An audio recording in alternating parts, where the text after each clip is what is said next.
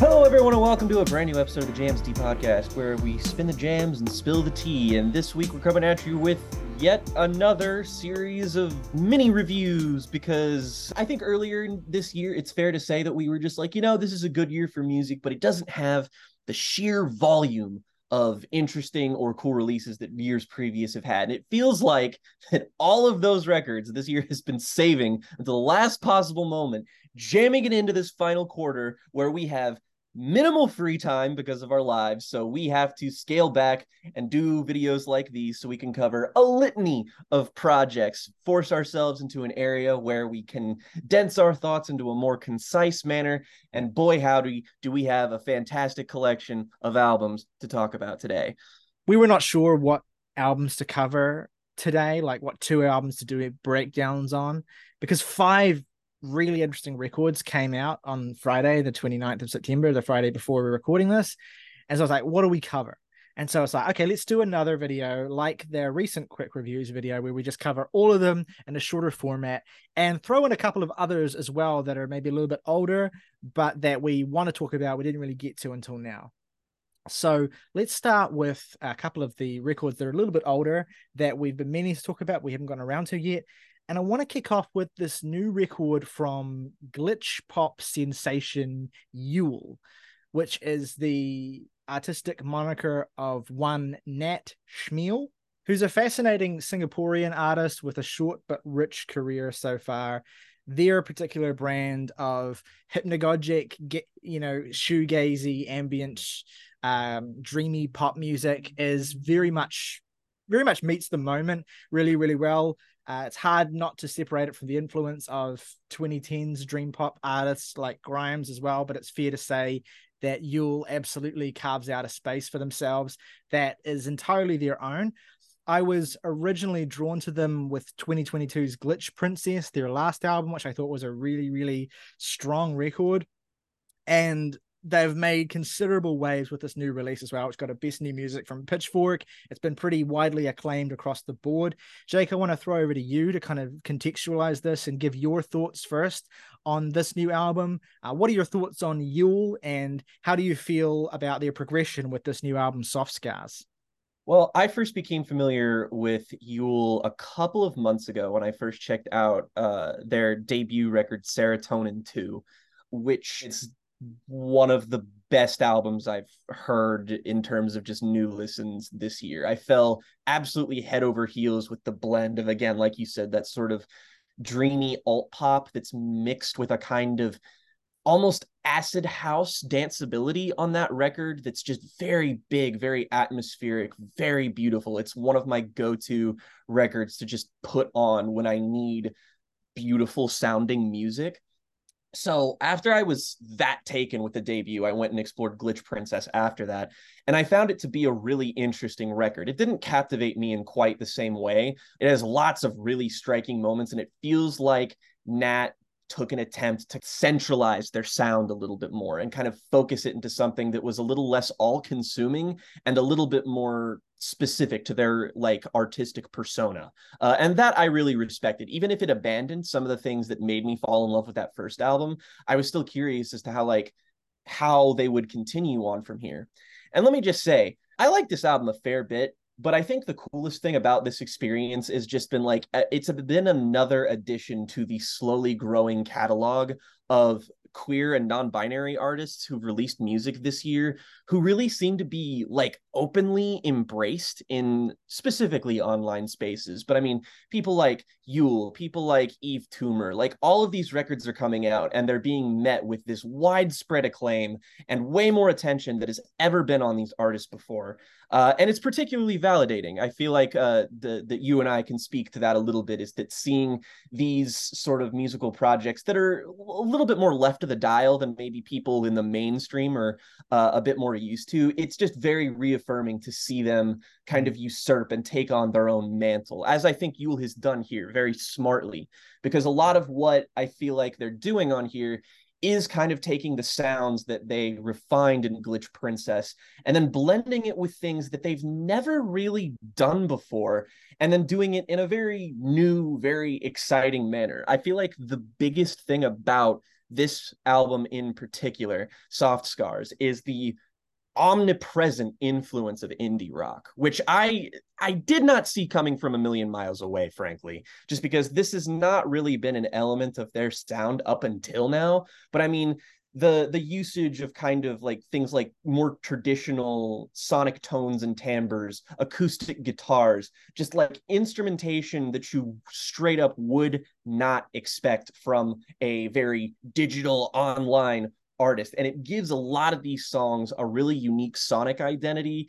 And it's a sound that I feel like nobody else is really doing in like a broad sense. Like I this isn't like the most unique album in the entire world or anything, but I would still say that the kind of blend of that glitchy alt pop and shoegaze and Mm. occasionally like more noisy and neo psychedelic sounds, it's just not something you're going to get walking down the street.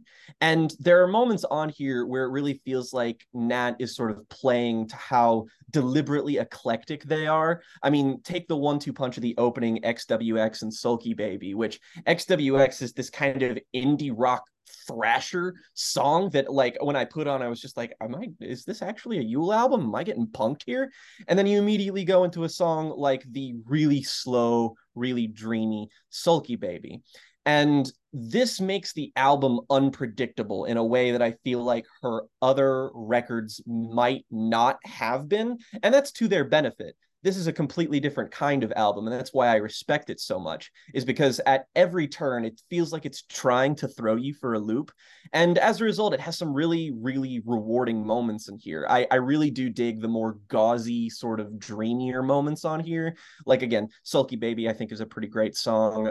For You I Want To, I think is also fantastic. The title track's really good. My favorite thing on here is probably Daisies. I feel like this kind of blends everything that the album does into one song that just feels immensely fucking rewarding.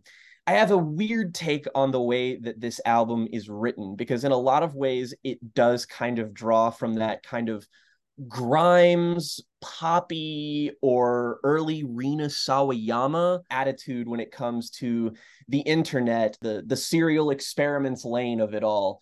When talking about like becoming a part of the internet and talking about quintessentially modern technological issues. I can't remember exactly what you said, but you were comparing Yule to I'll, Grimes the other week, I'll get and to that. you Uh, had something to say about that I'm sure well, you as what a bigger like Grimes fan will probably have more to say on than me.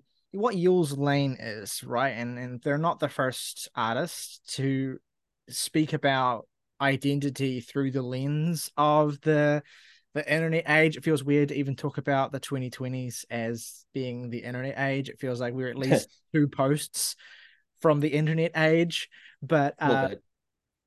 that specifically very what feels like in terms of in a cultural sense, like these things have been going on for a long, long time, but in a cultural sense, what feels like a very new conversation around identity and sexuality and gender expression through the lens of the internet and through the lens of the specific avenues that people have nowadays for expressing and for just coming to understand their identity, the malleability of their identity through the lens of the various interfaces that they present themselves through, that they interact with, that they're a part of, in their day-to-day lives.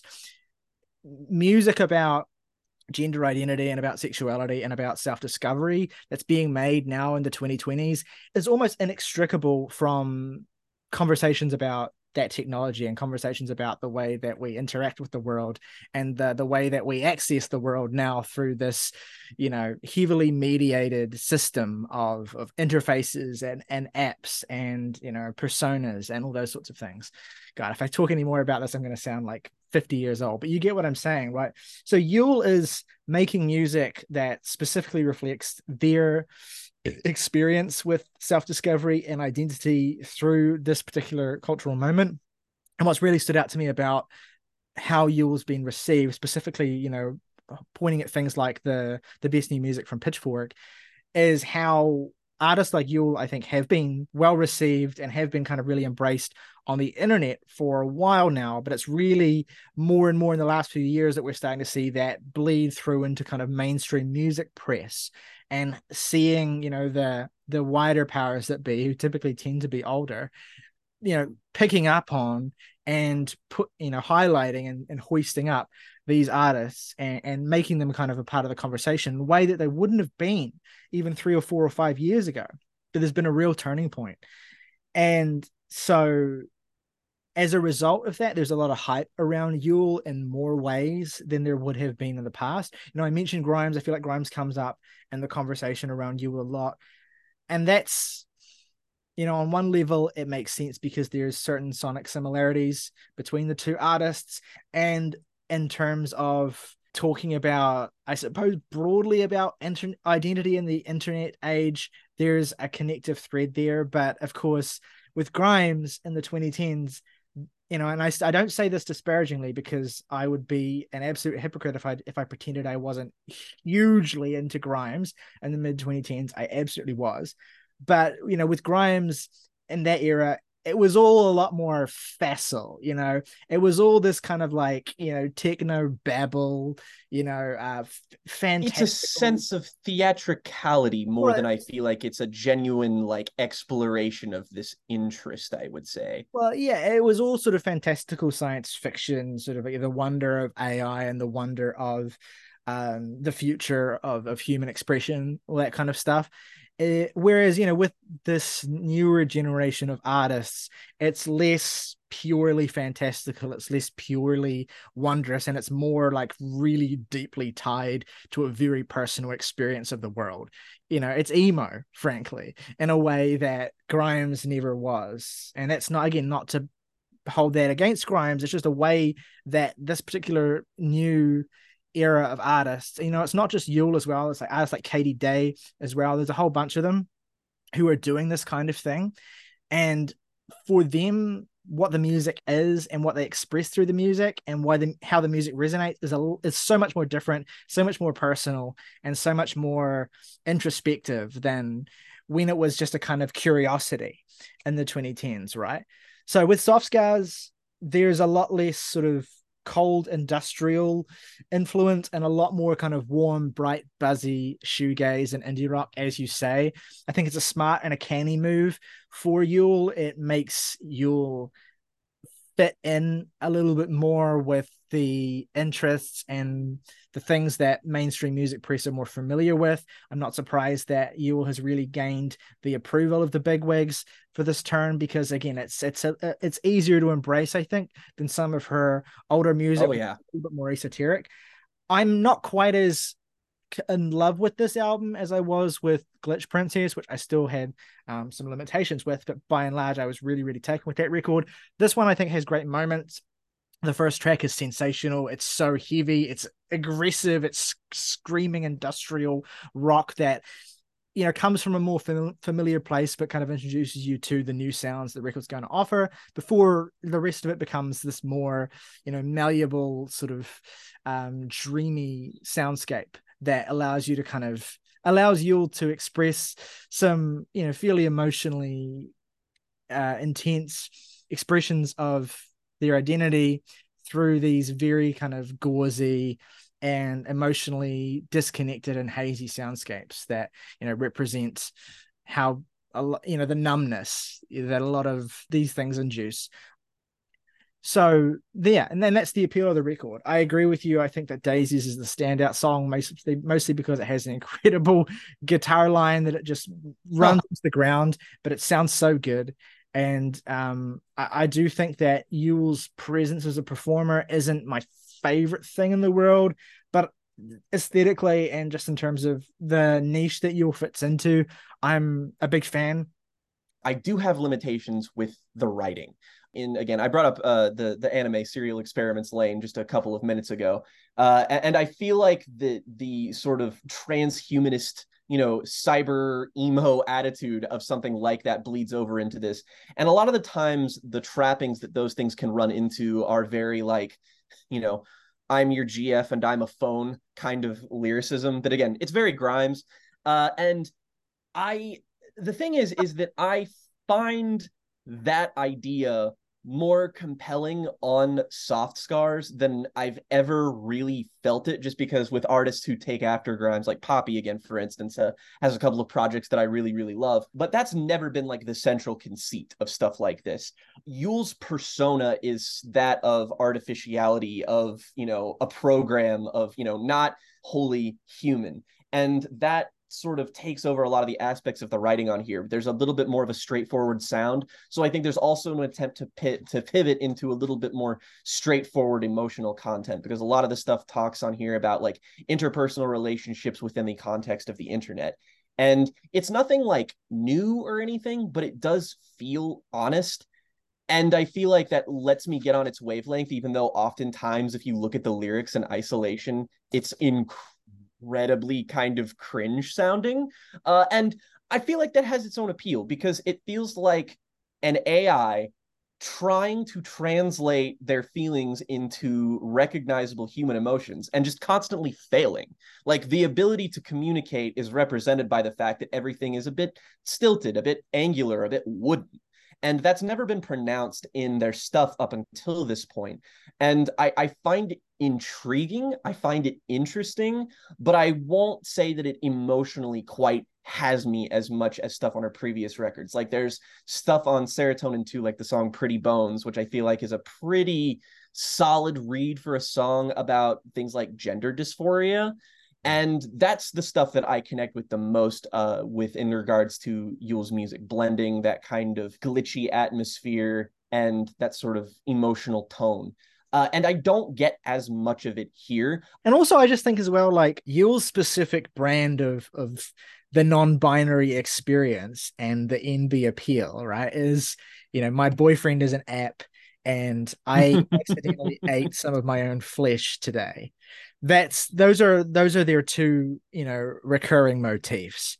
And Mm-hmm. that's not our specific brand of non-binary experience. Mm-hmm. It's definitely a lot of people's, and that's awesome, but maybe not ours as much. All right, let's move on now to the album we're going to be talking about today that's been out the longest.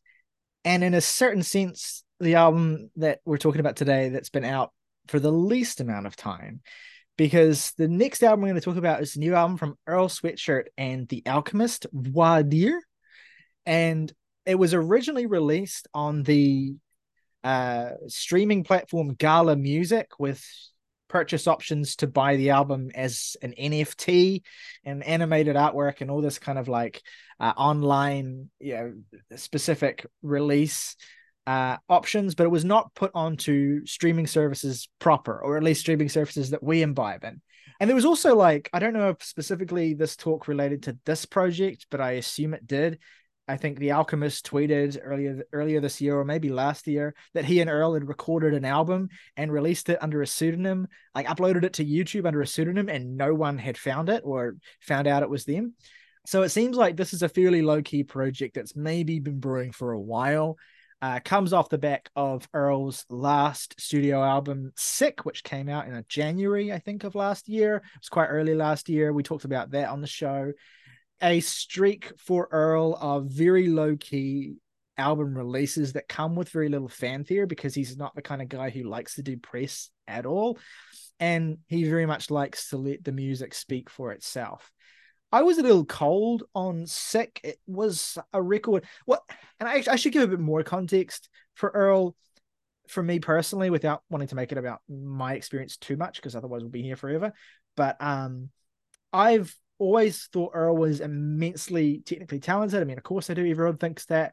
He's obviously, well, not obviously, but arguably the most technically talented and gifted from a technical standpoint member of Odd Future. Even if he doesn't have the PR canniness of someone like Frank Ocean, or the broader range of appeal of someone like Tyler the Creator, Earl's always kind of been the dark horse whose solo career has been kind of magnetic in a certain sense, because he's such a intimidating figure whilst just being this little guy who's out there making records. Earl's persona.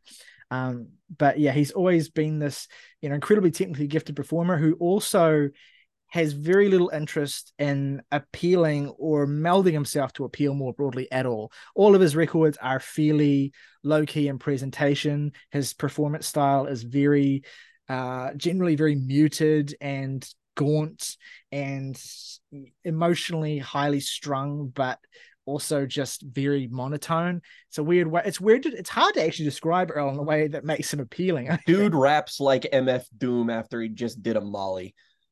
it's hard to describe the appeal of Earl's music because in describing it, it only makes him sound unappealing in a weird way. And that's one of the cool things about him is that he's this very standoffish, aloof, and even alienating figure who's also incredibly talented as a performer, but also as a writer as well.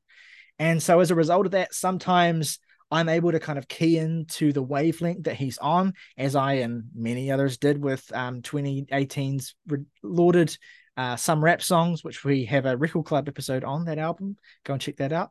And then other times I'm more or less kind of left adrift with Earl, as I was with Sick. You know, a lot of technical talent, a lot of great writing, but just not something that sticks with me, not something that I, connect with beyond that. And that's really just purely a reflection of myself.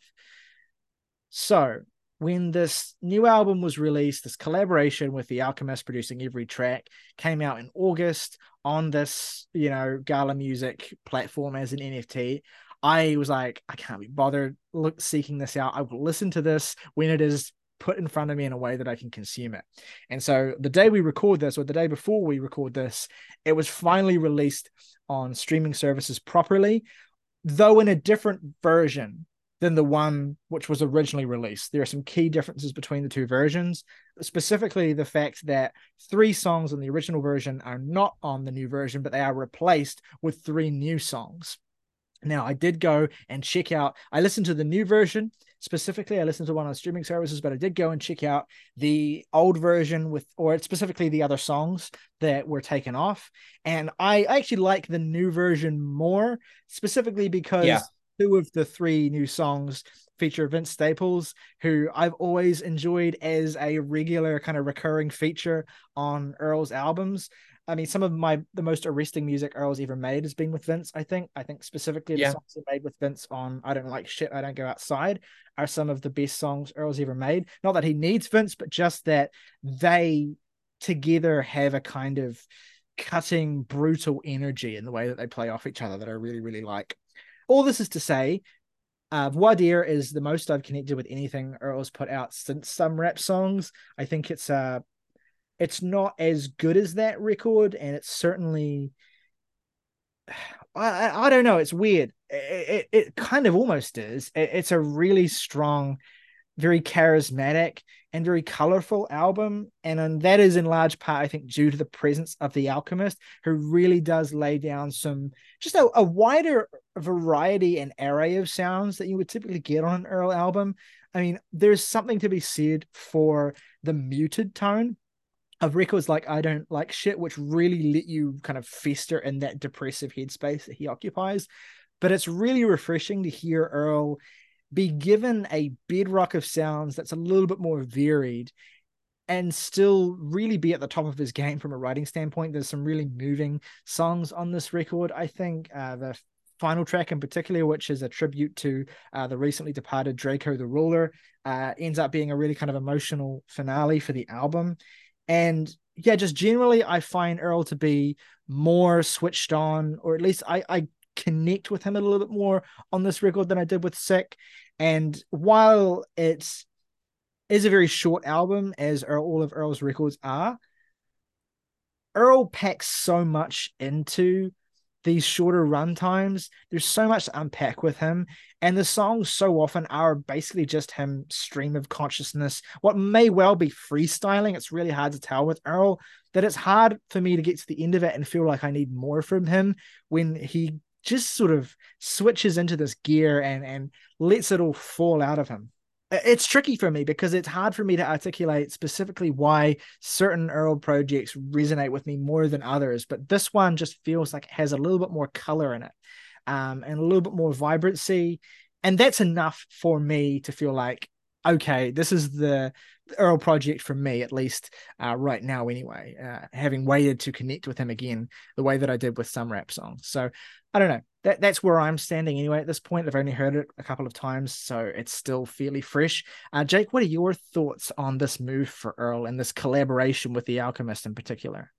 Well, to quote you when we reviewed the new Spanish Love Songs album, I disagree. Um, That uh, was the first time anyone had said those words. I'm in a really weird place with this album. I think it's good. That said, as a I mean, I guess I'm the biggest Earl Sweatshirt fan on the podcast. Yeah, this is like handily the album of his that I get the least out of. And there's a couple defined reasons. I can at least put it to you in so many words. First of all, I don't like The Alchemist. We've had our grievances with him in the past. Like we talked about how projects like the album he did with Freddie Gibbs, for instance, that didn't really animate us that much back when we covered that in the first year of the podcast, one of the first albums we ever covered. And I still saw the vision a little bit more. I just thought that maybe like that album in particular might have felt like it was just playing to Freddie's sensibilities that didn't line up with the Alchemists. And then we've covered projects of his where he Well, teams the up with Boldy people like James Boldy one, James. we were all Yeah, really like enthusiastic about. the Boldy James album, for instance, which I think is a great showcase of the capabilities of the Alchemist as a producer. And here, I mean, I'm sorry, but these beats are fucking boring. Like, oh my God, this is a 27-minute long album. And there's like half of these beats that are so repetitive, jazz loop type beat production. And added with Earl's excessively monotonous delivery style, which is not any different than what he's been doing on the previous couple of records. But when you apply that style to these beats that are, again, like structurally from a musical standpoint, I just think a lot of them are very, very one dimensional. And you stick that with Earl's style, and it just creates a mix to me that's like oil and water. I can't get past how much it feels like the Alchemist feels like he's producing for a completely different person than Earl on here. It just sort of feels like he took a bunch of stuff from his back catalog or beats that he didn't use and then gave them to Earl, and then Earl just kind of rapped over them. If that's appealing, I can certainly see why the sort of roughshod approach could work for Earl. But to me, it just results in a very stilted, very flat experience.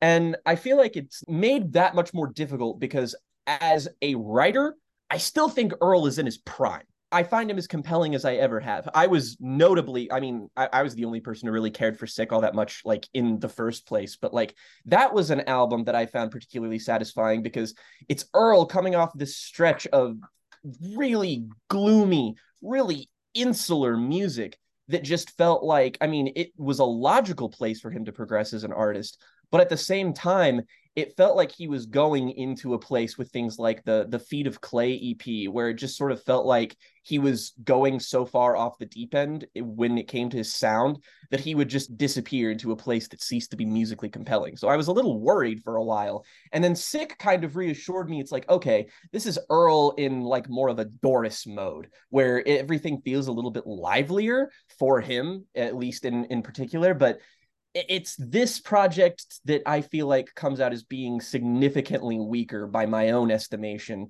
just because while the writing is good, I feel like a lot of the interesting content on this record comes from Earl talking about his relationship with his homeland. There's a lot of more references on here than there ever have been before to, like Africa. We talked a lot about Earl's parents when we talked about some rap songs and how, they were like both these really like, active like civil rights presences, and how Earl's kind of been grappling with his connection to his homeland where his parents come from on certain moments in previous records.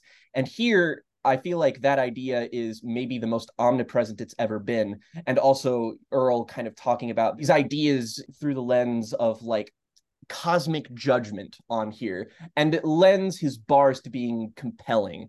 But even then, the performance style on here, just because of the way it mixes with these beats, a lot of it just doesn't really hit the same for me. And maybe I need to spend more time with it. That could totally be the case. But I feel like I'm now at the point with Earl's music where it feels like his less than 30-minute long album format and his typical construction is starting to feel like more of a limitation than something that he particularly excels in. When he did this with some rap songs, it felt like that project was so dense and so out there that if it was any longer, it would buckle under its own weight. And then Sick is just sort of him bouncing back creatively and doing something that feels a little bit more, again, vibrant, a little bit having him more on the offensive side of things. But here, it's just kind of lost, and I feel like Earl maybe needs to challenge himself a little bit, to maybe rekindle a sort of spark, maybe. And maybe that's just my own perspective informing like what I think he should do next. But regardless, I think this is definitely a project that's worth checking out, just because a lot of people are connecting with it. But at the same time, it's definitely one of the more disappointing album experiences I've had this year. I want to get more out of it, but it's just not designed for me to come back like multiple times and feel like that flatters the experience. Yeah, I mean, I do disagree. I really enjoyed this. Again, I've only listened to it twice, and again, it's specifically the streaming version. I think one of the things is that Earl's appeal for a long time has been this weird unknowability that he has, this kind of mystique that he has, this darkness that enshrouds him, right? And then you get into the records and you dig into that, and he's actually quite eloquent and effective at prodding behind the curtain and kind of letting you see a little bit more of where these feelings are coming from and why he presents himself in the way that he does. But still, for a lot of people, I think that darkness and that mystique is going to be the sort of, it has been the appeal of Earl for a while. It's going to continue to be.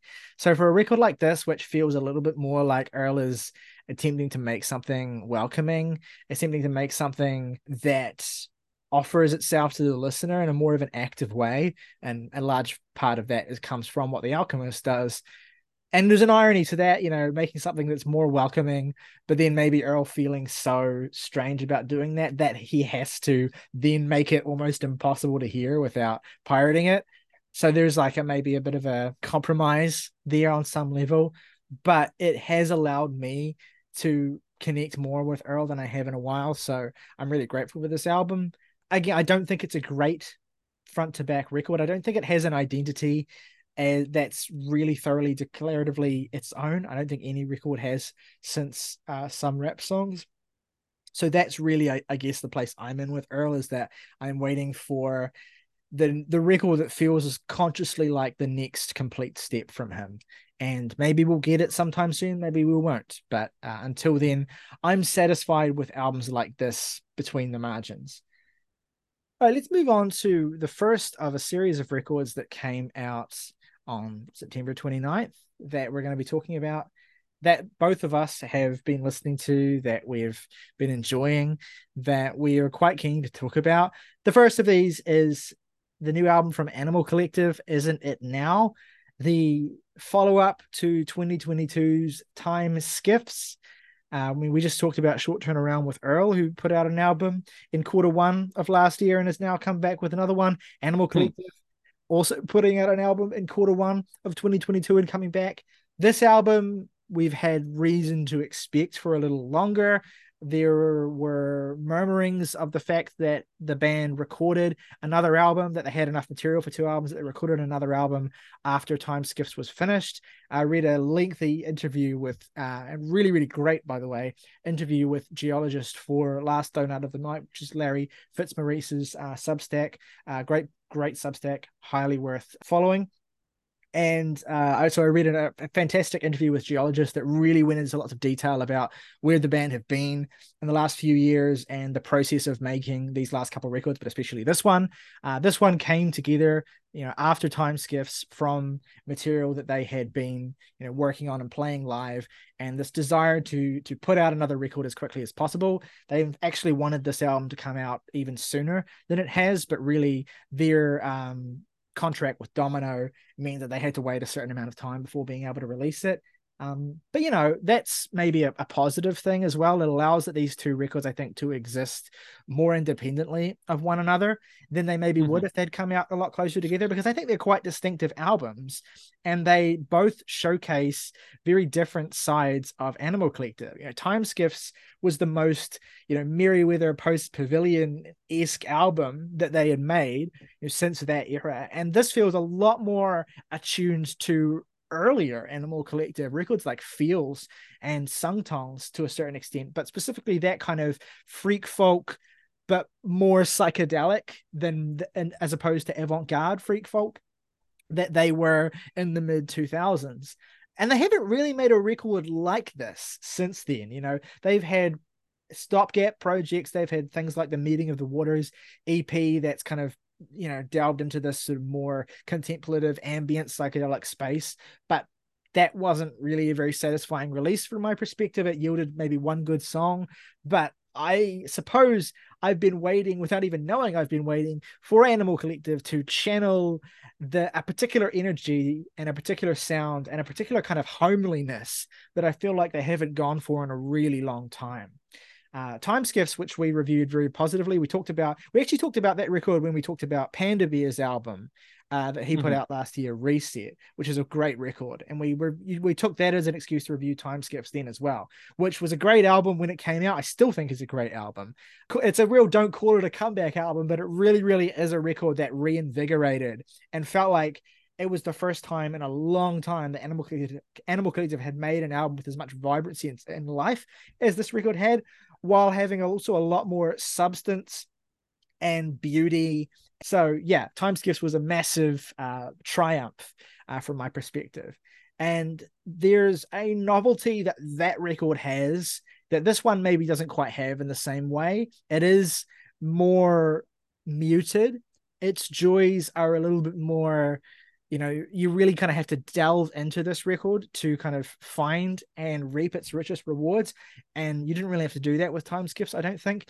But this still, I think, is a really great Animal Collective album. It was preceded by the staggering 20-minute epic Defeat, which is a multi-part suite of these psychedelic jam sections that is one of the most rapturous and fantastic pieces of music they've released in over a decade. It reminds me so much, yes, of Feels as well, but also of kind of some of the peripheral stuff that came out around the Strawberry Jam era. I'm thinking of songs like Safer, which is one of my favorite Animal Collective songs, and some of the stuff that they wouldn't typically put on an album, some of the jammier, looser stuff that they would usually reserve for their EPs or maybe not even release properly at all. That freewheeling energy is realized and just brought to effervescent life in Defeat, which, don't get me wrong, this is not a record that leaps out of the speakers and slaps you in the face. It is more muted. Mixing wise, it's more kind of homogenized. It's more, I don't know how to describe it without sounding like I'm being pejorative, but there's just more gooey kind of mix of psychedelic atmosphere that these songs kind of emerge from, rather than that the songs come first and that the atmosphere sort of sprouts from there. It's a very atmospheric album. It's quite frequently stunning. It just has these moments that really take me by surprise. I love that this is a real conscious allowing themselves to exist in this jammier space. I'm particularly also really into the song Magicians from Baltimore, which really has Yeah. this 10-minute runtime and really sprawls and lets you, I guess, just kind of exist in these fantastically enticing psychedelic spaces. Just like with Time Skiffs, which had a number of highlights, but one of the most striking songs on that record was the closing track, Royal and Desire, which is the song where on basically every album, at least the last few albums where Deacon has been on the record, they have let him sing a song. Yeah. And that was the Deacon song on Time Skiffs, and it was stunning. Deacon, he doesn't have the charisma and idiosyncrasy as a vocal performer of AV or Panda, but he's always kind of stealthily been the most beautiful vocalist in the band. He just has this He's very soulful. very soulful and very just emotional voice. I take every opportunity I can to recommend his solo album Sleep Cycle, which exploits the power of that voice Yep. to great effect. So he did that on Royal and Desire. He does that again here on album Highlight Stride Right, which is just a stunning piece of music. I'm completely, for me, this is an album that it takes a little while to kind of find its momentum. I'm not quite as taken in by the first Yeah. couple songs, and I'm not quite as taken in by the last couple songs either. It's a record that takes its time to find a momentum. It's this glorious stretch from about the third song and to the third to last song of just fantastic music. It's not to say the stuff on either side of that isn't good either. I like the exercise in minimalist a cappella that the closing track King's Walk Yeah, me too. showcases.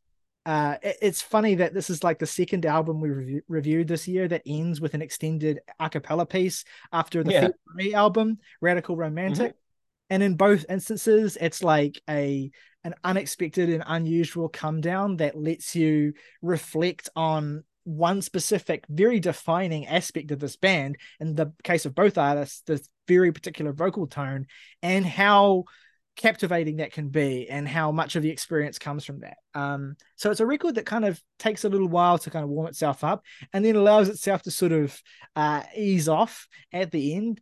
And in the middle stretch is just, yeah, again, some of the most arrestic music that Animal Collective have made in a decade. I'm very taken with this. Every time I've listened to it, I've enjoyed it more, although Defeat's been a hit from listen one. But yeah, I Oh mean, what yeah. are your thoughts, Jake, as someone who's come on to the Anco train? This has been a particularly rewarding release for me because over the course of the past year or so, my affinity for Animal Collective has just kind of snowballed to the point where now I would consider them one of my favorite bands.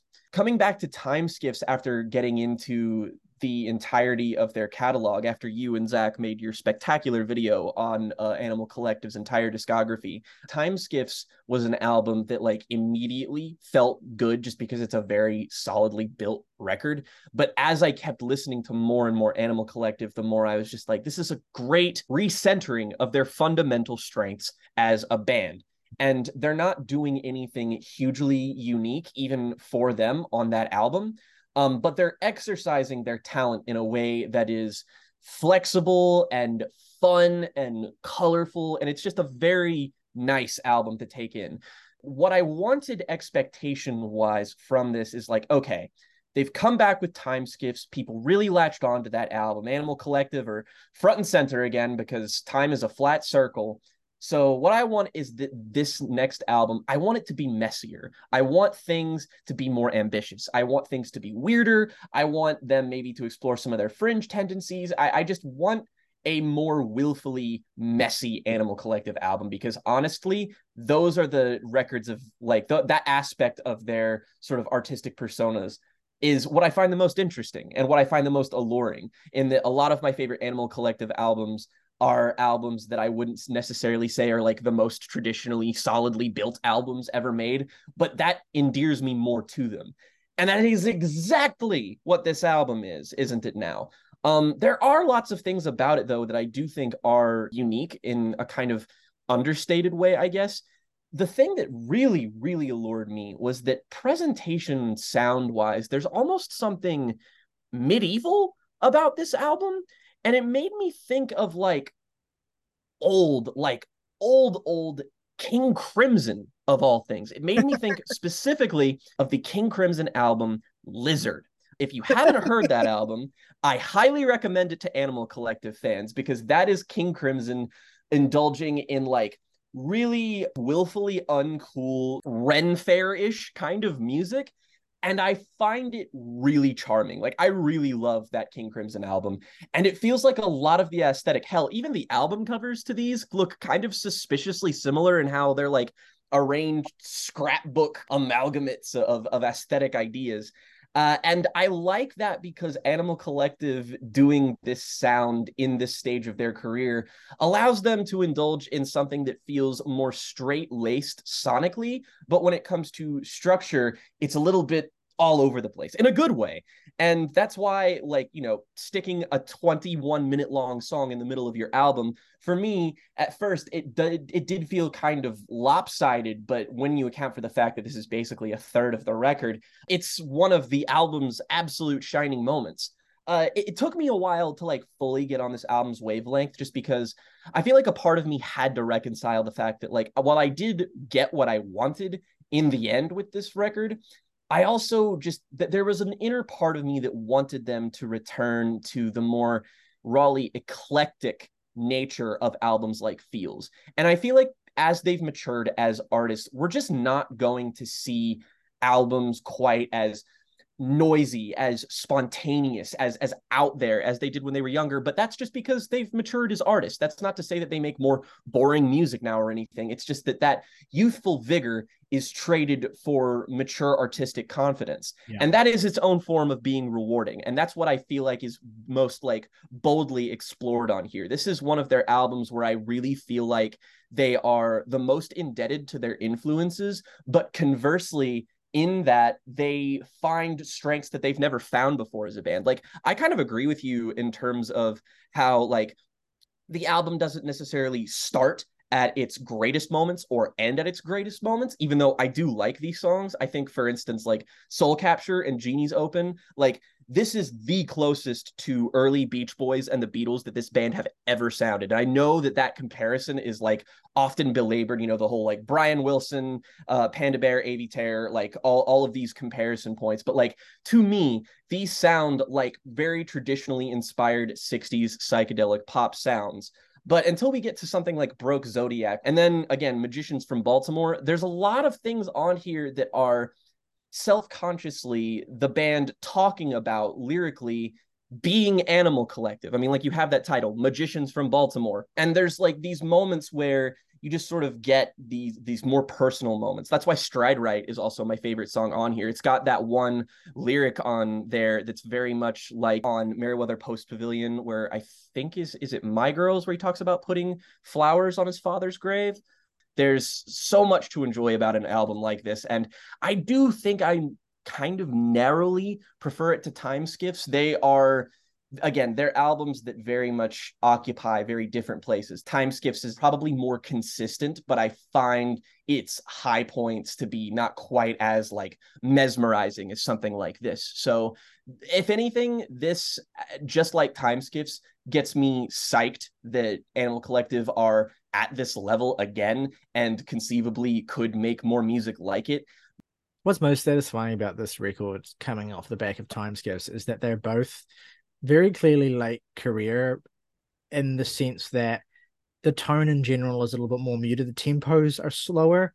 It's more languorous music, but they both present distinct visions of late career Animal Collective. They're not records that feel redundant with each other in really any way at all. In a lot of ways, this record's kind of the exact opposite of Painting With. That record is really short songs, really, synthetically sugary, and just really loud and in your face sounds, like really bouncy and blown out synthesizer tones, lots of vocal hocketing, just a really just sugary rush of sounds in the form of these like 2-3 minute songs that just kind of bam bam bam come and go. This is the exact opposite of that. The songs are lengthy, they sprawl outward. There is still color in these songs. I get a real sense of fun exuding from songs like A Broke Zodiac and Magicians from Baltimore. That's part of the atmosphere that reminds me of that early era stuff, because there's just lots of instrumental bells and whistles that come through. These songs are filled out musically with a lot of flourishes and a lot of just intricacies that make them feel alive and vibrant, as opposed to just here's 9 minutes of Avi Terror singing while Panda Bear plays the drums and they just kind of trudge through it. It never feels static in that way, even if songs like Magicians from Baltimore are fairly static structurally. There's just a lot of intricacy and detail happening that keeps you animated and that keeps the song moving. So yeah, it's a really, really satisfying album, and I'm super glad we have it. All right, let's move on to the new album from Oneohtrix, Point Never. Again, the follow-up to 2020's Magic Oneohtrix Point Never, which real OPN heads will know. The title of that record was actually a reference to the original moniker that Mr. Daniel Lopatin went by before Oneohtrix Point Never, which was Magic Oneohtrix Point Never, a reference to the radio station Magic 106.7. And I think that with that throwback, Daniel was really attempting to bridge past and present. Magic OPN was a record that sounded very much like it was a product of a lot of the collaborations that OPN had engaged in the wake of his, rise and success, and his soundtracks for Safdie Brothers movies and his work with The Weeknd as well. Magic OPN, that last record, kind of felt a little bit like a victory lap where where Daniel was allowing himself to kind of lean into that particular surprise success that he'd had and explore the relationship between the music he's typically made as Oneohtrix Point Never and the new directions that pop crossover connection maybe offered him. And as a result, it's a record that exists in a weird middle space between classic OPN and the stuff that he's been doing in his collaborations. Whereas this new record, I feel like, is much more declaratively Daniel Lopatin as Oneohtrix Point Never taking a step forward. Compared to records like Magic and Age of, the album he made before Magic, this sounds less like anything he's done before. It feels like a genuinely new, bold step forward for Daniel while retaining enough signature idiosyncrasy and flair and little details in the sound that make you recognize it as his work. It's the most extroverted and in your face and bold album I would say that he has made since Garden of Delete, which is still my favorite Oneohtrix Point Never project. We did a record club on that last year that I would recommend you check out if you're interested. This is, frankly, this is hard as balls. This thing hits, it slaps, it's absolutely bug nutty, and it is such a breath of fresh air off of the back of Age of and Magic, which were good albums, but definitely, I think, products of that weird sort of in-between space that Daniel seemed to be in that particular era. The trilogy of albums he made in the early 2010s, Replica, R+7, and Garden of Delete, I think is one of the greatest streaks of music that any artist made during that decade. And I think that 20 years from now or 30 years from now, when we look back on what were the records and what were the artists that defined the first half of the 21st century, we will look to Oneohtrix Point Never. We will look specifically to that era and those records to contextualize his impact. I would also extend that as well to the now legendary album he made under the pseudonym Chuck Person, which is his Echo Jams album, which I finally listened to in full this week and completely fell in love with. That album may well be the most influential record he's ever made, considering what an absolute stranglehold that album has in its influence on not just vaporwave and plunderphonics, but the broader realms of cloud rap and the way in which music samples are used in production in the 2010s and beyond. That record is incredibly influential. So all of this to say, Daniel, and I really want to impress this, will go down as one of the most influential and important musicians of the 21st century. I feel very confident in saying that. I don't say that as to qualify any of what I have to say about this particular album, but it just hit me this week because I've been listening to him a lot this week, and it just hit me how fucking important he is and how we appreciate him. His records are celebrated when he puts music out, people pay attention, but I really don't feel like we fully appreciate the magnitude of the fact that we're getting new music from this particular person. We're living through this. More than anything he's made since Garden of Delete, it feels like an album that is made to provoke and challenge and grab you. It feels like, for an artist who I for the longest time, a lot of the music that he became influential for is quite lo-fi. It's quite murky, is very sample based. This is an incredibly high fidelity record. If you listen to this with good headphones or on a good speaker system, it's 2010s Autechre levels of refined and polished and expansive and just bold in every direction. It's incredibly technically marvelous, and it delivers moments of staggering impact that make you feel like the world is shaking around you. It's also, I think, a record that feels frustratingly unformed in certain ways as well. More than any other record we're talking about in this particular spiel of albums, this is the one I'm most sort of torn in two different directions on. Because on a raw experiential level, I find Oneohtrix Point Never Again to be utterly breathtaking. But the more I try to, interrogate it and understand, what's happening on a song by song level and what Daniel's doing, the more I find myself kind of grasping at straws. There's a lot that stands out and is impressive technically about the album, but it also feels as though there's very little individual pieces that come together to really satisfy holistically beyond just the impact of the sound and these few moments that really, really connect. It's a weirdly unfixed album. In a lot of ways, it feels like it's intended to make an impact and to really be some of the most turn that analytical side of your brain off and just let yourself be throttled by the scale of it all. But it is a record that I think offers diminishing returns as a result of that. And that's the thing that's really stung about it a little bit for me, is that the more I've come back to it across the week, the less taken with it I've been. I will say, though, I think it ends really strongly. I think that particularly the last track on this album, and A Barely Lit Path, I think it's called, is one of my favorite pieces of music that Dan has ever composed. It's a stunning finale for the album. And again, it's a record that has great moments. And I think there's enough of those great moments and there's enough just raw experiential impact from this album for me to, give it a thumbs up. But once more, I'm in a place of waiting for a work that feels as honed and refined and compositionally complete as the albums that he made up to and including Garden of Delete.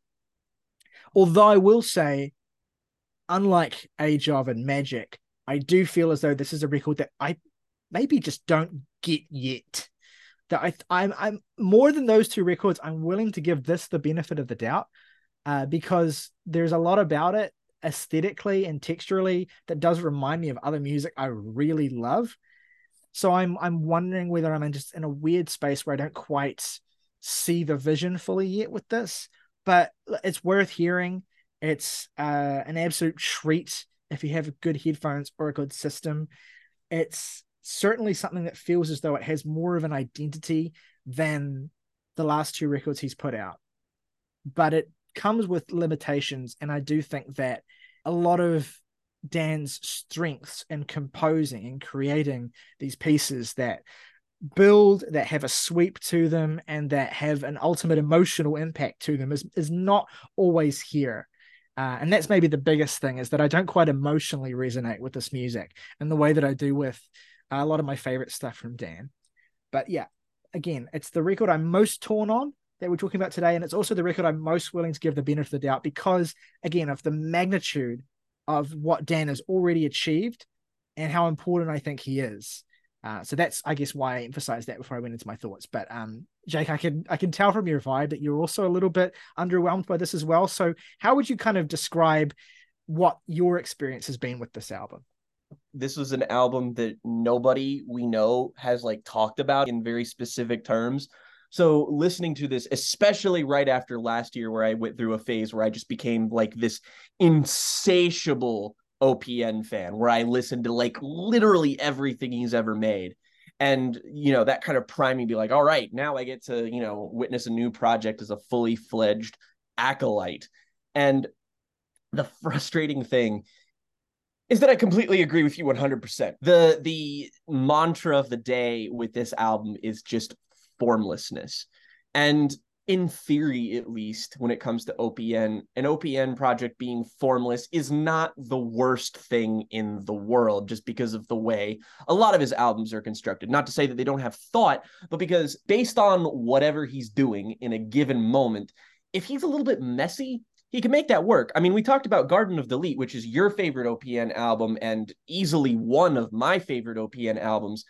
But the difference between that album, which I guess I would say is the most comparable to something like this, is that that album, as we went into in our record club of it, has a very specific narrative. And I'm not saying that this has to conform to a narrative, but I'm talking specifically about the emotional and musical narrative that that album has that I had no idea about.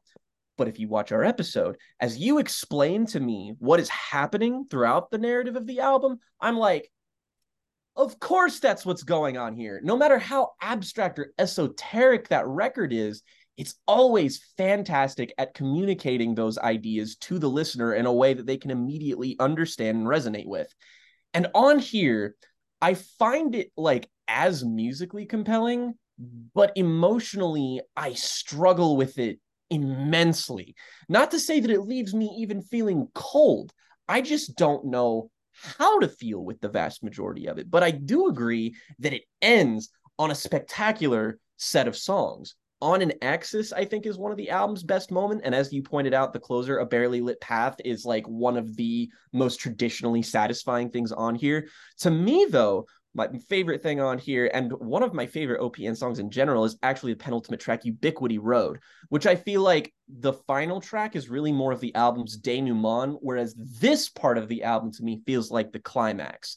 And as such, it really does feel like it channels all of its best ideas into this bright, shimmering, oversaturated cacophony that I just find immensely satisfying. There are so many different ideas on here. Yeule, you compared it to 2010's Autechre. I thought of Oversteps multiple times when listening to this. It's not quite as like adventurously off the deep end as something like this. I feel like you can extrapolate and identify all of the singular components of the sound going on here a little bit more easily than you could with something like that. But throughout the vast majority of this, it just feels like you're bathing in a swamp of ideas. And a lot of them are compelling. A lot of them are cool. I really love the pronounced presence of strings on this album, both as like Penderecki style textural flourishes and as just more like solidly built into the compositional aspects of the record. And it is kind of willfully all over the place. It's going in so many different directions and it's exciting in the moment. Like while listening to it, a lot of its moments are like weirdly kind of joyous. And I associate a lot of OPN's music with exploring the darker side of electronic detritus.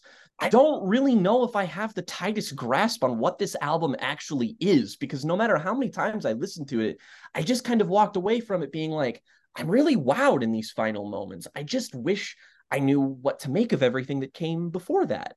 I think to a certain degree, Daniel has, if you want to look at his music intellectually, which I'm not saying you have to enjoy it, but there's a degree to which Daniel's, I'm sure someone could write a great PhD thesis on what Daniel does, on what Oneohtrix Point Never as a project has done over the years, specifically in the way that it has looked at the role and the feeling of nostalgia in an era of rapid acceleration, right? So records like Echo Jams and Replica, two of the releases of his that have resonated the most with people in the world, are records about these little fragments of the past that linger, that get stuck in your mind and stuck in your memory and mutate and melt into something that is barely recognizable beyond the glow of emotion that nostalgia gives you. The feeling of connecting with that nostalgia and that emotion in the context of a here and now that is utterly indifferent to the place where that nostalgia comes from, to the roots and the source of those memories, right? The present is utterly indifferent to the past. And that's the feeling I get from listening to Echo Jams and Replica. And it's a feeling that can be simultaneously tragic and it can be inspiring. You know, it can offer a chance for letting go and embracing the I future. find albums like Replica comforting for that very reason, is that that's a kind of dark and again very insular record, but it's sort of couched in a sense of nostalgia that I feel like is maybe the most overriding theme in all of Daniel's music. Yeah. And then you have R+7, which just turned 10 this week. Oh wow. A great sort of middle child in this informal trilogy that I'm inventing in my head that saw I him. think of him that way too. One of the thing I love about that record is that it takes that sense of haunted, fragmented nostalgia and introduces a lot more organic musical instrumentation into the way that's expressed. The organs on that record, you know, the natural found sounds and the sampled instrumentation that make that record feel like so intense as an experience. And then like Garden of Delete to me was like the apotheosis of Daniel, was like the final, you know, culmination of his exploration of nostalgia, this their gritty, saturated collapse of angsty adolescence into this, you know, bleeding nightmare of youth, basically, and all of the nostalgia that we have, but then the ugly reality of those memories that we kind of obfuscate or lose when we kind of look back and when we think about them, think about the past and what it means to us. My point with bringing all this up is that with his work from particularly from Echo Jams through to Garden of Delete, I feel like he's so thoroughly explored, you know, how technology and the pace of technological development affects our relationship with the past, that ever since then it's felt like he's kind of been sort of wandering around these themes and not really kind of doing anything or presenting any ideas to me that feel like a new, you know, step for him. It's kind of been the same sort of, here's Oneohtrix Point Never, you know, exploring the relationship between these, you know, different sounds, the past, the present, the future, all that kind of stuff. It doesn't feel like to me that Daniel has presented, at least from my perspective, at least in terms of what I connect with, anything new or challenging or surprising. Not that an artist has to, but certainly that because of how impactful and challenging and meaningful that work he did between 2010 and 2015 in particular has been to me, I do end up, you know, wanting some of that from Daniel, wanting some of that again. And it feels like his more recent records have just been like Daniel making music, you know, the conceptual stuff hasn't really Yeah. done much. And so when you get feel as abstract with it as these songs do compositionally and musically, it gets a little bit harder to connect. And that's why I give it the benefit of the doubt, because Yeah, I same. do feel there is a logic to it. I do feel there is some clear compositional care that's being put into this album. I just don't quite understand it yet. And I don't quite have a level on which I appreciate it beyond just this sounds cool. We'll see what happens over time, though. It's definitely going to be a record. It already feels like a record I'm more inspired to come back to than his more recent ones. Mm-hmm. I listened to it 5 times this week. It's I think I got really it 4. exciting, you know, experientially, and there's a lot of cool stuff that it does. But yeah, I am waiting for Daniel to really present something that challenges me and stimulates me more intellectually, I guess. I don't know. Maybe that sounds really, really stupid. Anyway, let's move on. We spent enough time on that. Let's talk about something that's definitely not intellectually stimulating at all. That is so ridiculously stupid in the best way possible. Let's talk about the new album from Code Orange, The Above, the follow up to 2020's Underneath, and its remix album, What Is Really Underneath. Code Orange, if you don't know, are an industrial metal band originally from Pittsburgh, Pennsylvania, that have been around for about 15 years now. They've released a string of records that have really pushed the industrial metal in the modern era into this more, you know, hyper modern, ridiculously synthetic and extreme place. You know, the records they make are, you know, patently ridiculous. They're over the top. They are a lot of fun as a band. I haven't actually had the chance to dig into a lot of their earlier music in full and give it the care that it deserves, but I have listened to this new album, and boy, oh boy, is this a lot of fun. It sees Code Orange taking that, brutal, brooding, but also really tongue-in-cheek industrial metal sound and fusing it with a lot more 90s alt metal and new metal. The result is a record that is just so fundamentally ridiculous at every turn, but also hard as hell and so much fun. Jake, I want to hear from you. What do you think of this new Code Orange album? And what do you think the appeal of Code Orange is for you with this record? Of all the albums we're talking about this week, I never in a million years anticipated that the most thought-provoking, I guess, within me was going to be the Code Orange album. I'm a little bit more familiar with their previous work than Riley. I've listened to their first sort of big album, Forever, which I was a big fan of. I thought that was like really fascinating blend of like Converge style metalcore, but with, again, that sort of 90s alt metal, almost Nine Inch Nails kind of slant, and how they would occasionally go into like bits of like genuine dark ambience in between these crushingly heavy moments. And it's a really unique vibe. I really dig it. I still need to hear Underneath, just because I've kind of been assured by people more in the know that that's probably the Code Orange album I'd gravitate towards the most. That said, of the two albums that I've heard from them, I really like Forever. I think I kind of narrowly prefer this album, honestly. In many respects, to me, my response and appreciation of this record directly correlates to my affinity for last year's Impera, where a metal band that's widely been embraced by online music nerds for like their earlier, admittedly sharper, suddenly kind of finds that they're embracing a sound and style that is in every respect monolithically uncool. And this creates an interesting response from the public at large, many of which are metal purists who never cared for this band in the first place because of how accessible or widely appealing they are. And they get to leap on the train to decry this band as never being all that good to begin with at the first opportunity, using whatever recent excursion as validation so they can get their aha, see moment. And like, I'm not trying to be deliberately unflattering to this album's detractors, of which there are apparently many. There's many legit grievances to be had here. And hell, I even think that this is far from perfect. But from what I've been reading lately, it feels more like people are letting their opportunist tendencies dictate consensus rather than actual engagement, because frankly, I think this album is bordering on the edge of legitimate greatness. Code Orange don't pussyfoot about across this entire album. They are very obviously, very clearly embracing nu metal in its many facets, blending slicker alt metal, traditional industrial metal, and hardcore music, occasionally bits of rap metal and post-grunge, in what I see and interpret as an earnest tribute to music that, let's all be real, is stratospherically overhated.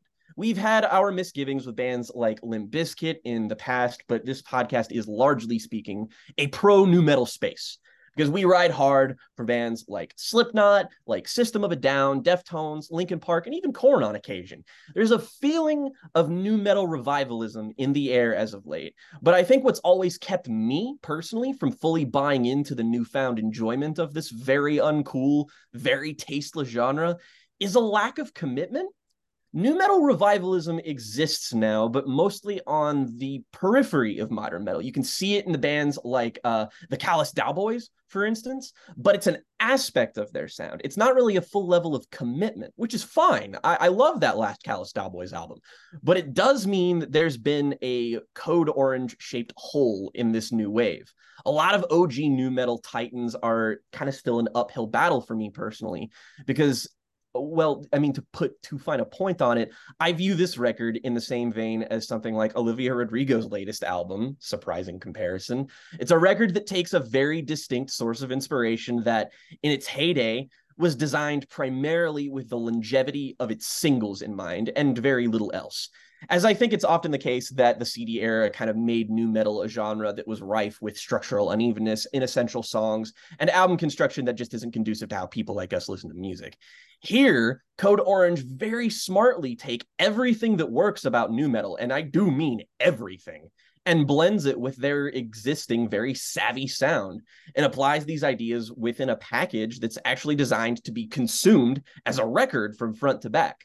The synthesis results in an unpredictable, dynamic listening experience that gives me exactly what I wanted from a hard-hitting Code Orange project and something new and fresh. From the Nine Inch Nails tinged opener to the Linkin Park inspired balladry of Mirrors, this is full of moments that feel like earnest displays of love for something ugly and gaudy. And frankly, it's hard to imagine somebody doing this any better than it's done here. This album has bouts of greatness when they lay into you with these powerful mechanical riffs that are often coupled by really interesting, versatile vocal performances, solid song hooks across the board, and an untempered savagery that I think any nu metal band in their heyday would struggle to reach.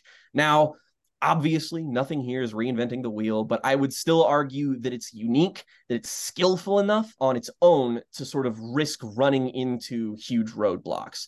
That's not to say everything blows me away. I find the leanings into post-grunge in particular to be a bit hit and miss, as often these songs can feel like they stay in one gear the entire time, and their simplicity, both lyrically and instrumentally, just doesn't play to the things that this album truly excels at. It's definitely messy, but it's deliberately messy so that it can cover the vast array of styles within nu metal and add that modern spice that feels rich and powerful and legitimately quite filthy. I mean, there are points that this album mixing wise resembles Ministry more than anything else.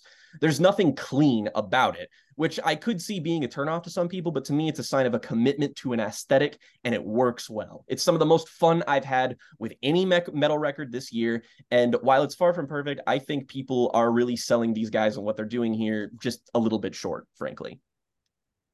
Yeah, I mean, look, I don't want to. We got to keep things moving anyway, so I don't want to pad this out. I could pad this out. I'm not going to. I'm just going to say, echo everything you said. This is stupidly fun and stupidly hard.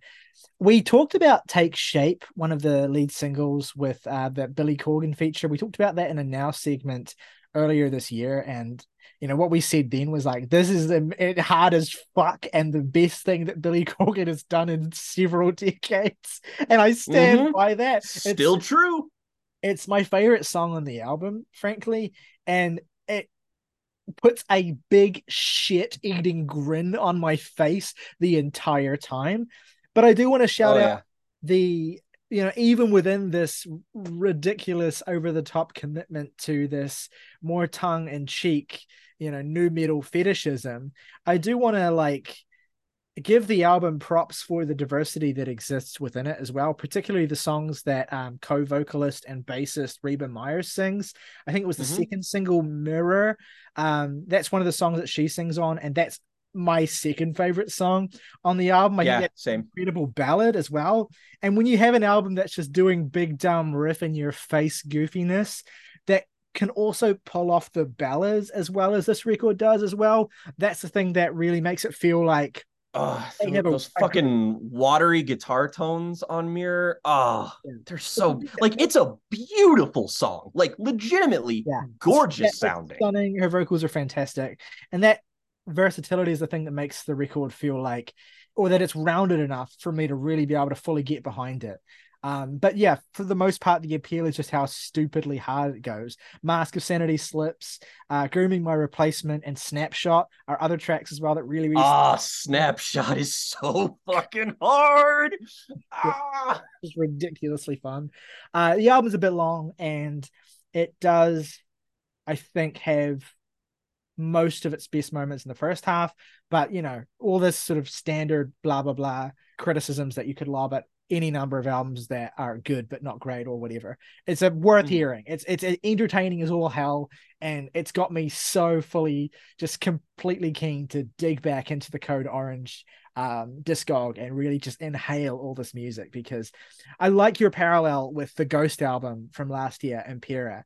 I think that is a really good parallel, because I enjoy that record on a similar level to how I enjoy this record, where it's like, here's a band who's always been really, really cheesy, who's always borrowed, in the case of Ghost, from ridiculous glam and hair metal from the 70s and 80s, and prog to a certain degree as well. and just kind of, turning the dial all the way to 11 and just kind of taking that to its logical extreme. And that was really, really fun and exciting. And seems like the same kind of thing as well, even though I have a bit less context for this album than I did with Ghost. So yeah, just fully in the tank. It's like someone has finally made a record where like every single song is expressly designed to be posted on crazy ass moments in nu metal history on Twitter. That's exactly what I thought of while listening to it. It is the It's first perfect. ever crazy ass moments in nu metal history core album, front to back. And The whole thing. I that sounds like it should be unbearable, but it's awesome. The only thing unbearable about this, I just want to take a moment to read the final line of the top review of this album on Rate Your Music, which is, "This is the soundtrack to sonic and cultural homelessness." Cultural homelessness is an amazing turn of phrase for so much of what's going on in music in the last 5 years or so. Cultural yeah. That's going into my lexicon. I love that as a term. Without the musical cultural homelessness, this podcast wouldn't even exist. So there's a kernel of truth in there that we do what we do because of the state of the union of music. Yeah. So let's move on from that little interlude of silliness. Let's talk about something that's it's got a lot more meat on the bones.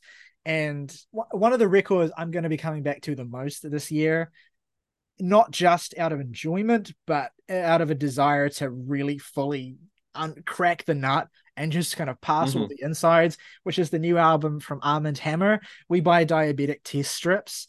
We've talked about Arm & Hammer before. We reviewed their last album, Haram, on the show in a much less disciplined era where I was basically spent an hour analyzing that album from front to back. It was an hour and 45 minutes. Well, yeah, I'm sure that wasn't all me, but yes, it was probably mostly me. There was just a moment where this was an artist I had been discovering, and that was a record where I connected with them on such a level that I didn't have any kind of skill with concision, and arguably maybe I still don't, so I couldn't really condense what was impressive about it. To me, I had to just kind of crack the nut completely. I had to just let the floodgates open and talk about everything. I'll refrain from doing that with Diabetic Test Strips. To be fair, haven't spent as much time with it as I had spent with Haram when we reviewed that. But I have listened to this album 3 times, and it's another fucking great Arm & Hammer record as well. It exists mildly in the shadow of Billy Woods' album from earlier this year, Maps, which is still one of my 3 favorite albums of the year. We rapturously reviewed that record. That was an utter triumph from Billy.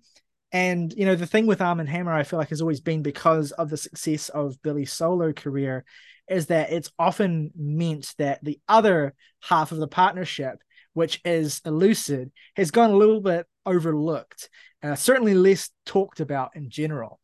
And so I think while Billy is one of the most authoritative and commanding voices, and certainly in abstract hip-hop, but I would argue in hip-hop in general, of the last few years, Elucid is every bit as commanding, maybe like 20% more cryptic, but also considerably less valued than he deserves to be. And while the beauty of Arm & Hammer is that the two have such a synergy that you never feel as though one has a greater presence or one is more attractive as a voice than the other. I mean, the whole point of what makes Arm & Hammer work is that they write in distinctly different ways. They're both abstract writers. Their writing takes some unpacking. It's not always clear, what they mean with every single thing that they say. And there's such a density to the criticism of their prose that it's a lot to take in. But they write from different perspectives, and they do have distinctly different styles. And I feel like Elucid's style in particular has gone a little bit unsung, and is maybe even the most compelling thing about this particular record, which has a lot going for it, for an Arm & Hammer record as well. It is the most expansive sounding Arm & Hammer record that has been released, I think, certainly that I've heard. It has the widest variety of colorful texture and production credits as well. Lots been made of the songs that JPEG Mafia has produced on here as well. But really, this is a laundry list of almost everyone affiliated with Backwoods Studios, not least the head of the studio, Willie Green, but also a number of the regular production crew members, names like DJ Haram and Seb Bash, and child actor and preservation and Kenny Siegel and Messiah Music and Steel Tip Dove. Many of these names we've mentioned in previous reviews of Backwoods associated projects. All of whom are giving their A game on this record as well. LP also shows up to produce one of the most magnetic beats on the entire album. You have ridiculous features from Pink Sifu, Jungle Pussy in particular, who I think steals the show on both of the songs that she's featured on. Yep. It's a ridiculously kinetic, enveloping record that is, simultaneously from a production standpoint, just from a musical standpoint, it's the most, I think, extroverted and colorful album that Arm & Hammer have made. But it's also, in some respects as well, one of the most avant-garde.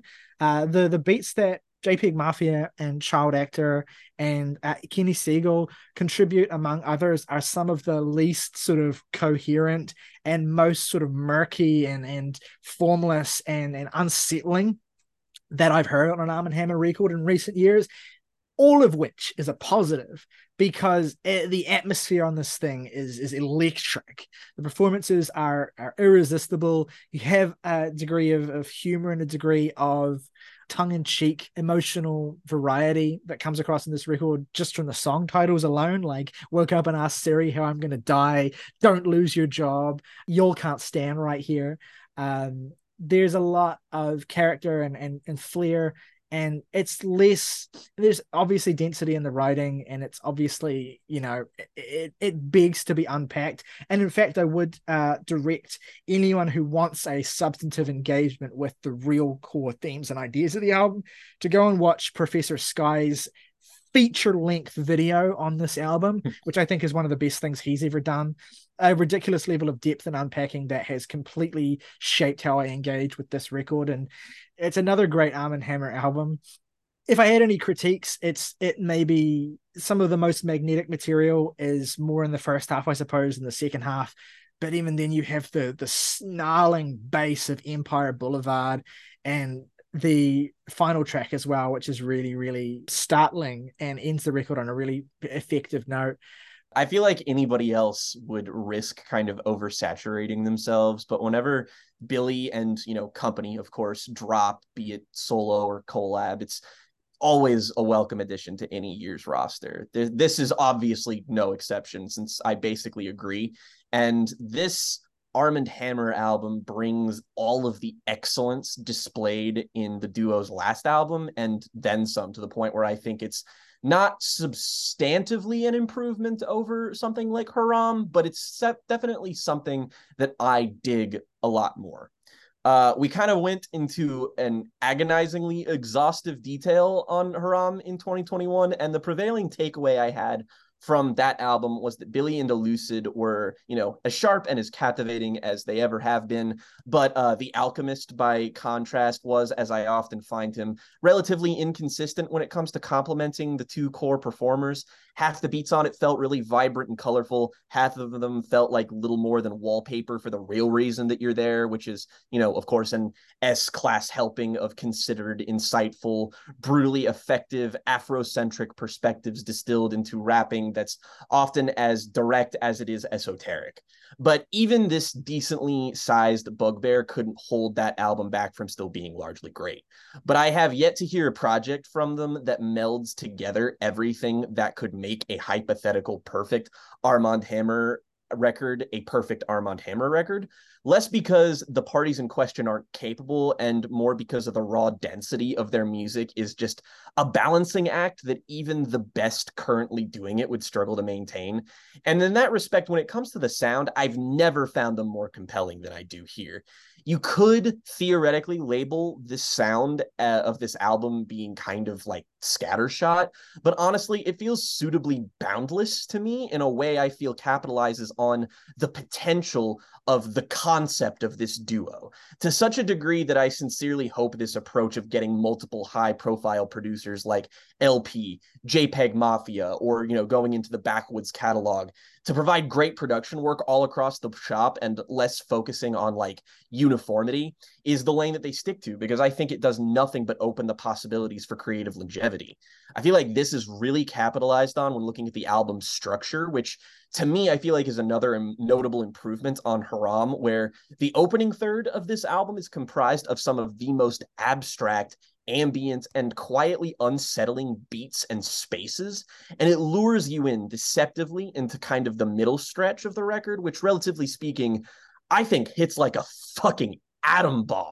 These beats are loud, they are percussive, they are angular, they are clattering, but they're still decorated with detail, and it mainly specializes in giving these songs a sense of head-bobbing momentum that doesn't really relent until that final leg, which serves as an effective come down for the record. Topically, I kind of feel like this is well-trodden ground for Billy and Elucid, but their respective approaches and complementary nature as the fundamentalist and the guy who is not that feels as though their insights and dissections never feel like they lose potency.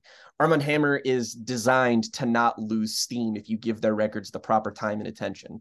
I still can't manage to find myself attaching as strongly to these as Billy's more solo-oriented material, just because he's such a confident artist now that plays so strongly to what I value in hip-hop.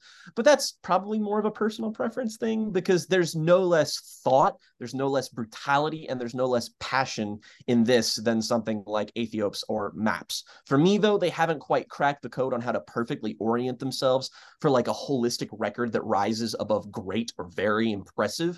But the middle stretch here is simply one of the greatest runs of music either artist has under their belt. So frankly, they are getting dangerously close to potentially making an album that enters masterpiece territory. Give them another 6 months and they'll probably get there. Yeah, it's worth noting the album was formed around a jam session that was constructed between jazz musician Shabaka Hutchings, who you'll know as the saxophonist for Sons of Kemet and Comet is Coming, a child actor Oh. who produces a song on this record but is also a keyboardist. Willie Green is the engineer, and Elucid as well. That they laid down a whole bunch of music basically that formed the bedrock of the beats on this album. They brought in their various production collaborators to kind of do what they will with it and shape the album. And so that bedrock of music from which a lot of these beats come gives the record a real sort of earthy feel and allows each producer that contributes to kind of find a liveliness and find a kind of color from that bedrock in their own distinct way. And I think I agree with you, when the record hits a stride of energy from about song 4 through to through to Empire Boulevard, I would say, it just has such a electricity to it that it captures you and it captivates you consistently through that stretch. Yeah, it's a remarkable record. It's another great album. It's kind of easy to take them for granted when they happen, but I adore this so much. It's a delight to spend time basically having these incredible wordsmiths wax lyrical constantly in your ear, and having their taste for great production collaborations and also great vocal features really keep the experience seasoned and active and fun. So I think that, it feels weird to call an Arm & Hammer record fun, but I think this might be the first fun Arm & Hammer album, even if it has a lot of darkness and introspection and social unrest inside of it. That brings us to the end of our discussion of a whole bunch of albums today. Let us know what you think of any of the records we've talked about. Do you agree with us? Do you disagree? Do you have a different perspective? Especially if you do, let us know in the comments below. We can continue the conversation down there. If you want to go above and beyond and support us directly for just $1 a month, you can hit the join button, become a member of the Jams Tea family, get your name in the title crawl of every video on this channel. Plus, if you want to recommend us some music to talk about in one of our Now episodes, your recommendation will go to the top of the pile. Until next time, though, folks, rock over London, rock on Chicago, BMW, the ultimate driving machine.